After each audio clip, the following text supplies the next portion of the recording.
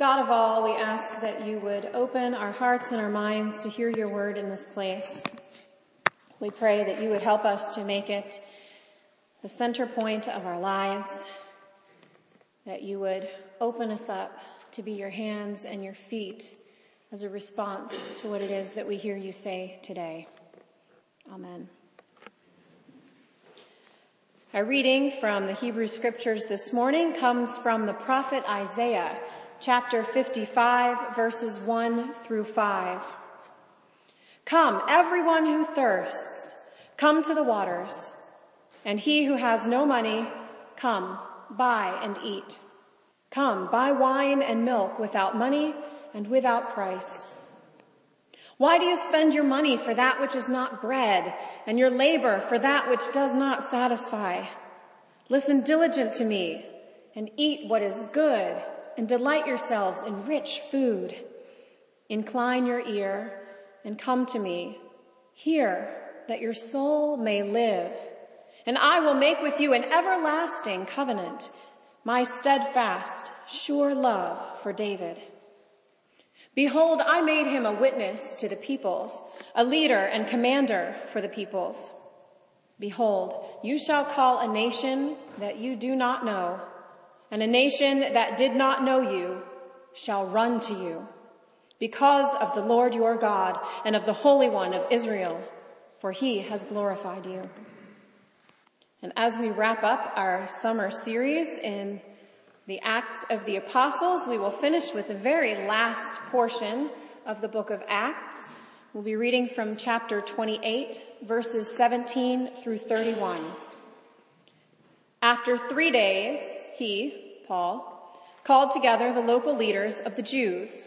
And when they had gathered, he said to them, Brothers, though I had done nothing against our people or the customs of our fathers, yet I was delivered as a prisoner from Jerusalem into the hands of the Romans. When they had examined me, they wished to set me at liberty because there was no reason for the death penalty in my case. But because the Jews objected, I was compelled to appear to Caesar, though I had no charge to bring against my nation. For this reason, therefore, I have asked to see you and speak with you, since it is because of the hope of Israel that I am wearing this chain. And they said to him, We have received no letters from Judea about you, and none of the brothers coming here has reported or spoken any evil about you. But we desire to hear from you what your views are, for with regard to this sect, we know that everywhere it is spoken against. When they had appointed a day for him, they came to him at his lodging in great numbers. From morning till evening, he expounded to them, testifying to the kingdom of God and trying to convince them about Jesus, both from the law of Moses and from the prophets. And some were convinced by what he said, but others disbelieved. And disagreeing among themselves, they departed after Paul had made one statement. The Holy Spirit was right in saying to your fathers, through Isaiah the prophet, Go to this people and say, You will indeed hear, but never understand. And you will indeed see, but never perceive. For this people's heart has grown dull, and with their ears they can barely hear, and their eyes they have closed, lest they should see with their eyes, and hear with their ears, and understand with their heart, and turn, and I would heal them. Therefore, let it be known to you that the salvation of God has been sent to the Gentiles. They will listen. He lived there 2 whole years at his own expense and welcomed all who came to him, proclaiming the kingdom of God and teaching about the Lord Jesus Christ with all boldness and without hindrance. This is the word of God for the people of God.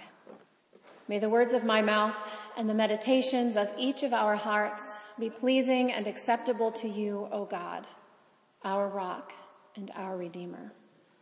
There is a now fairly well-known video used to study something called inattentional blindness, which is just a fancy term to say that our poor little brains have trouble paying attention to more than one thing at a time. And sometimes they just ignore the things that don't make sense or are unexpected or that don't fit into our preconceived notions of what the situation should be. In this video, there are about half a dozen people with a basketball. I apologize if you haven't seen this before. I'm about to spoil it. There are about a half a dozen people with a basketball, and half of them are wearing white, and half of them are wearing black. The viewers are asked to count how many times the team in white passes the ball. And at the end, the narrator announces that the correct answer is 15. But, the narrator asks, did you notice the gorilla? The video backs up and replays a section in slow motion, and sure enough, a guy in a gorilla suit walked right through the middle of the game, mugged for the camera, and continued back off of the screen. And most people watching that video the first time do not see the gorilla. I surely did not see that gorilla the first time, and I was blown away. Because you're too busy counting how many times the team in white passes the basketball, so focused on the task at hand that a man in a gorilla suit goes right by without being noticed. You will indeed hear, but never understand. You will indeed see, but not perceive. Paul is talking to these Jewish leaders in Rome, where he has been taken under house arrest because of his appeal to Caesar. And he's telling them that essentially there are those who are associated with the religion for no other reason than to be part of the in crowd. And they have gotten it so ingrained in their minds. So busy are they following the rules and protecting their squeaky clean club of rule followers, protecting all of their rules and regulations and traditions and guidelines, that they completely miss it when the Messiah walks right through the room and mugs at the camera, so to speak. So God goes elsewhere. The Jewish leaders in Rome refused to acknowledge what God was doing in the world, so God went and worked through somebody else, through the Gentiles in this case. Unlike the video viewers who are shown a rewind of the video and allowed to look out for the gorilla, the ones who say, oh my goodness, there really is a gorilla. Unlike them, these people's hearts have been so dulled that they never see the path of God. Paul clearly states here that lukewarm faith does not matter. Sorta faith doesn't sorta matter. When Paul goes about preaching with boldness and without hindrance in this rather abrupt end to the dynamic book of Acts, that means he is leaving behind those who refuse to notice the gorilla because they are too focused on the basketball. He sets aside the hindrance of being stuck in routine. He sets aside any traditions that are getting in the way. There used to be a time in our culture when most good citizens were good citizens by joining the Rotary Club, the Country Club, other local civic and ethnic organizations, and a church. It's not that everyone who went to church was going there out of civic duty, but for many people, their lives revolved around belonging to the right clubs. That's just what you did. And they started going to church because that was the club you joined to go to heaven. And people's lives were changed. Many people's lives were changed because they showed up to church, because it was the thing to do. And that's where God grabs a hold of people, is in the walls of the church. The church at one time reached people by looking a bit like a spiritual version of many of the social groups around it. Now, it is sure that churches everywhere are smaller than they used to be, but so are other organizations that blossomed in the middle of the last century. I did a little research this week and found out that Rotary clubs and ethnic organizations and other sort of clubs are struggling with membership in much the same way that traditional churches are. It's not just the church that is struggling with membership. That's just not how most people move about their lives anymore. We can't rely on people coming into church to fulfill a duty anymore. We can't expect people to join us here on Sunday mornings because it looks good for their public profile. That absolutely does not mean that the church isn't relevant anymore. It absolutely does not mean that God's message is any less powerful It just means that the tools we use to express that message need to change if we are going to see the gospel reach beyond these walls. If our church is about getting new members to rebuild what we had in the past, we're sunk. We might as well just pack up now. We're sunk because it's just not going to work in today's culture, and we're sunk because that's not what this is about anyway. It never, ever was. When we focus on method over mission, we lose our identity. What we have seen time and time again in the book of Acts is that what church is first and foremost is a community of those whose mission is to spread the gospel for the glory of God. It is about family and invitation and coming together in love and compassion to seek God's will in the world. So who are those people around us, and how do we show them love and community in a way that they will both notice and be drawn to? How can we express God's goodness in love and community to the people around us? In his preaching in this passage, Paul quotes Isaiah 6 when he says that there are people who will see and hear and never actually get it. He is quoting the same prophet who later says that there is food and water for everyone who comes thirsty or hungry to the feet of God. It doesn't say how they have to come to the feet of God. This is the same prophet who says that God's glory will be spread to people that they don't even know yet. The people are called not to the same old, but to proclaim God's mercy and grace and goodness and glory to people they don't even know, and those people will come flocking to God's community. So what is that nation that we don't know? How do we proclaim to them God's glory in a way that will make them run to the doors of the church? It's not always the people we're looking for or expecting who need to hear the message the most right now. My family and I went to Kennywood yesterday, and I, like any good Pittsburgher, love going to Kennywood. I have loved Kennywood as long as I can remember. I love the history of it. I love its charm. I love being there with family. I love watching it change over the years. I was one of those people who had a very strong opinion about bringing back the whale mouth entrance to Noah's Ark, and they did the right thing, for the record, in bringing that back. This park is an establishment in the history and culture of Pittsburgh. I mean, this city was home to the inventor of the Ferris wheel, so of course amusement parks are built into the DNA of Pittsburgh.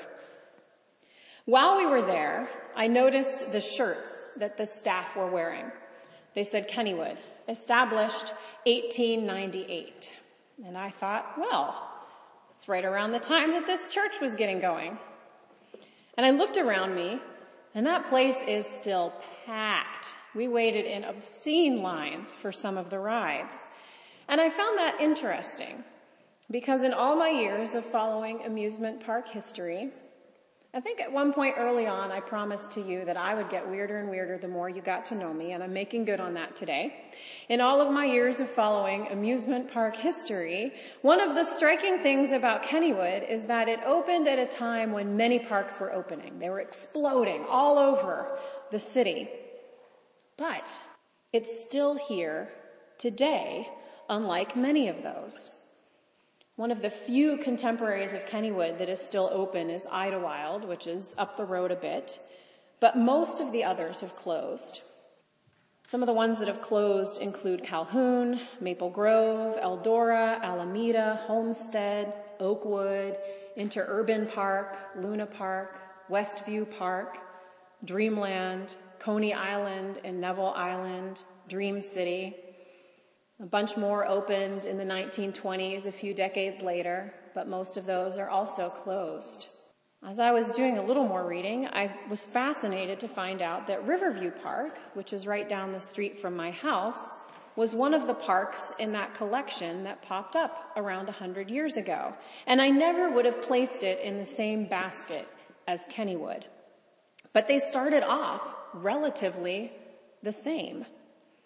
I spend much of my time at Riverview Park, and today it bears little resemblance to Kennywood, other than it's still busy and well-traveled and well-loved. It's free to get into, it has no rides, the main attractions are hiking trails and a community pool. Now there used to be a zoo at Riverview Park. There used to be an amphitheater, a bear pit, which when I'm running past where it had been, I'm glad is no longer there. There was a merry-go-round. There was even an elk paddock. I have no idea why an elk paddock would have been such an attraction, but it was there. And none of those things are there in Riverview Park anymore.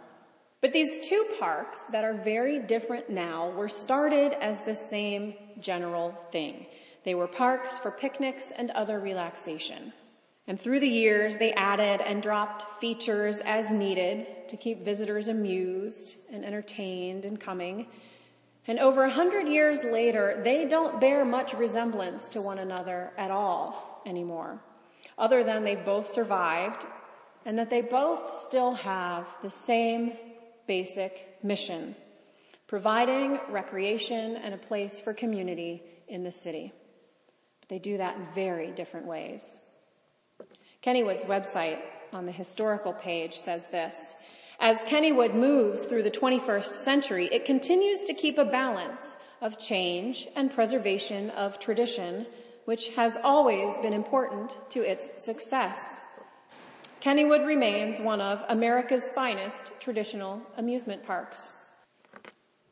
How do we remain one of Pittsburgh's finest Presbyterian churches without losing steam? Well, we need to continuing to keep a balance of change and preservation of tradition. We don't have to tear down the racer to build the sky coaster. But sometimes we might have to tear down the steel phantom to build the Phantom's Revenge, because let's face it, the Revenge is a better coaster. But that has to look different than it did in the late 1800s when this church was established. It has to look different than it did in the 1950s. It has to look different than it did in the 1980s, and even different than it did in the early 2000s. I don't want to admit this any more than you do, but we're going on 2 decades into this new century already. And it's okay if the way we wind up living out that mission as a community winds up looking different than the way another church does. It doesn't matter if we are Kennywood or Riverview, thrill-seeking or earthy, pricey or cheap, fast or slow, just that we maintain our mission and our identity, regardless of what the church winds up looking like. The key is that we keep our basic mission, the one that we see the church in Acts championing, providing compassion and community to the people around us so that God might be glorified through the spread of the gospel. Anytime the actual organization of that mission gets in the way of the mission, we are in peril. But when the mission and the core identity of the church is central and based in Scripture, beautiful new things start happening right and left. And friends, we are at an exciting time, a time full of creativity and imagination, where we get to envision what that looks like, where we get to listen for God and what God is doing in the community and all of the beautiful things that this could wind up looking like. And so may we, like Paul, welcome all who come to us, proclaiming the kingdom of God and teaching about the Lord Jesus Christ with all boldness and without hindrance. Amen.